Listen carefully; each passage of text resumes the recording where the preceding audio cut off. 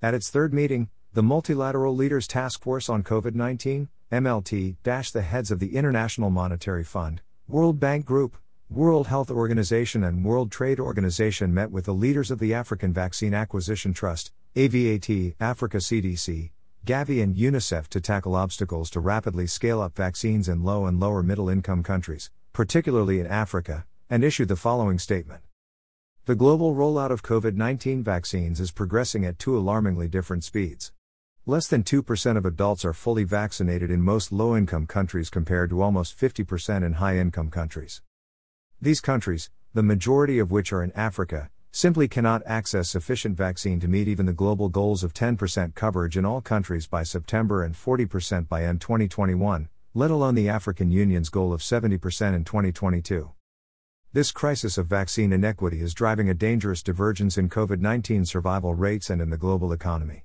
We appreciate the important work of AVID and COVAX to try and address this unacceptable situation.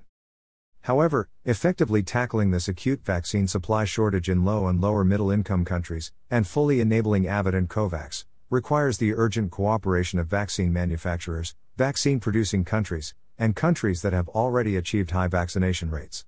To ensure all countries achieve the global goals of at least 10% coverage by September and 40% by end 2021. We call on countries that have contracted high volumes of vaccines to swap near-term delivery schedules with COVAX and AVID.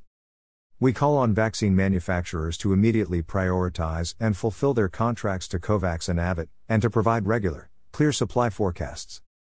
We urge G7 and all dose-sharing countries to fulfill their pledges urgently, with enhanced pipeline visibility, product shelf life and support for ancillary supplies, as barely 10% of nearly 900 million committed doses have so far been shipped. We call on all countries to eliminate export restrictions and any other trade barriers on COVID-19 vaccines and the inputs involved in their production. We are in parallel intensifying our work with COVAX and AVID to tackle persistent vaccine delivery, manufacturing and trade issues, notably in Africa, and mobilize grants and concessional financing for these purposes. We will also explore financing mechanisms to cover future vaccine needs as requested by AVID. We will advocate for better supply forecasts and investments to increase country preparedness and absorptive capacity. And we will continue to enhance our data, to identify gaps and improve transparency in the supply and use of all COVID-19 tools.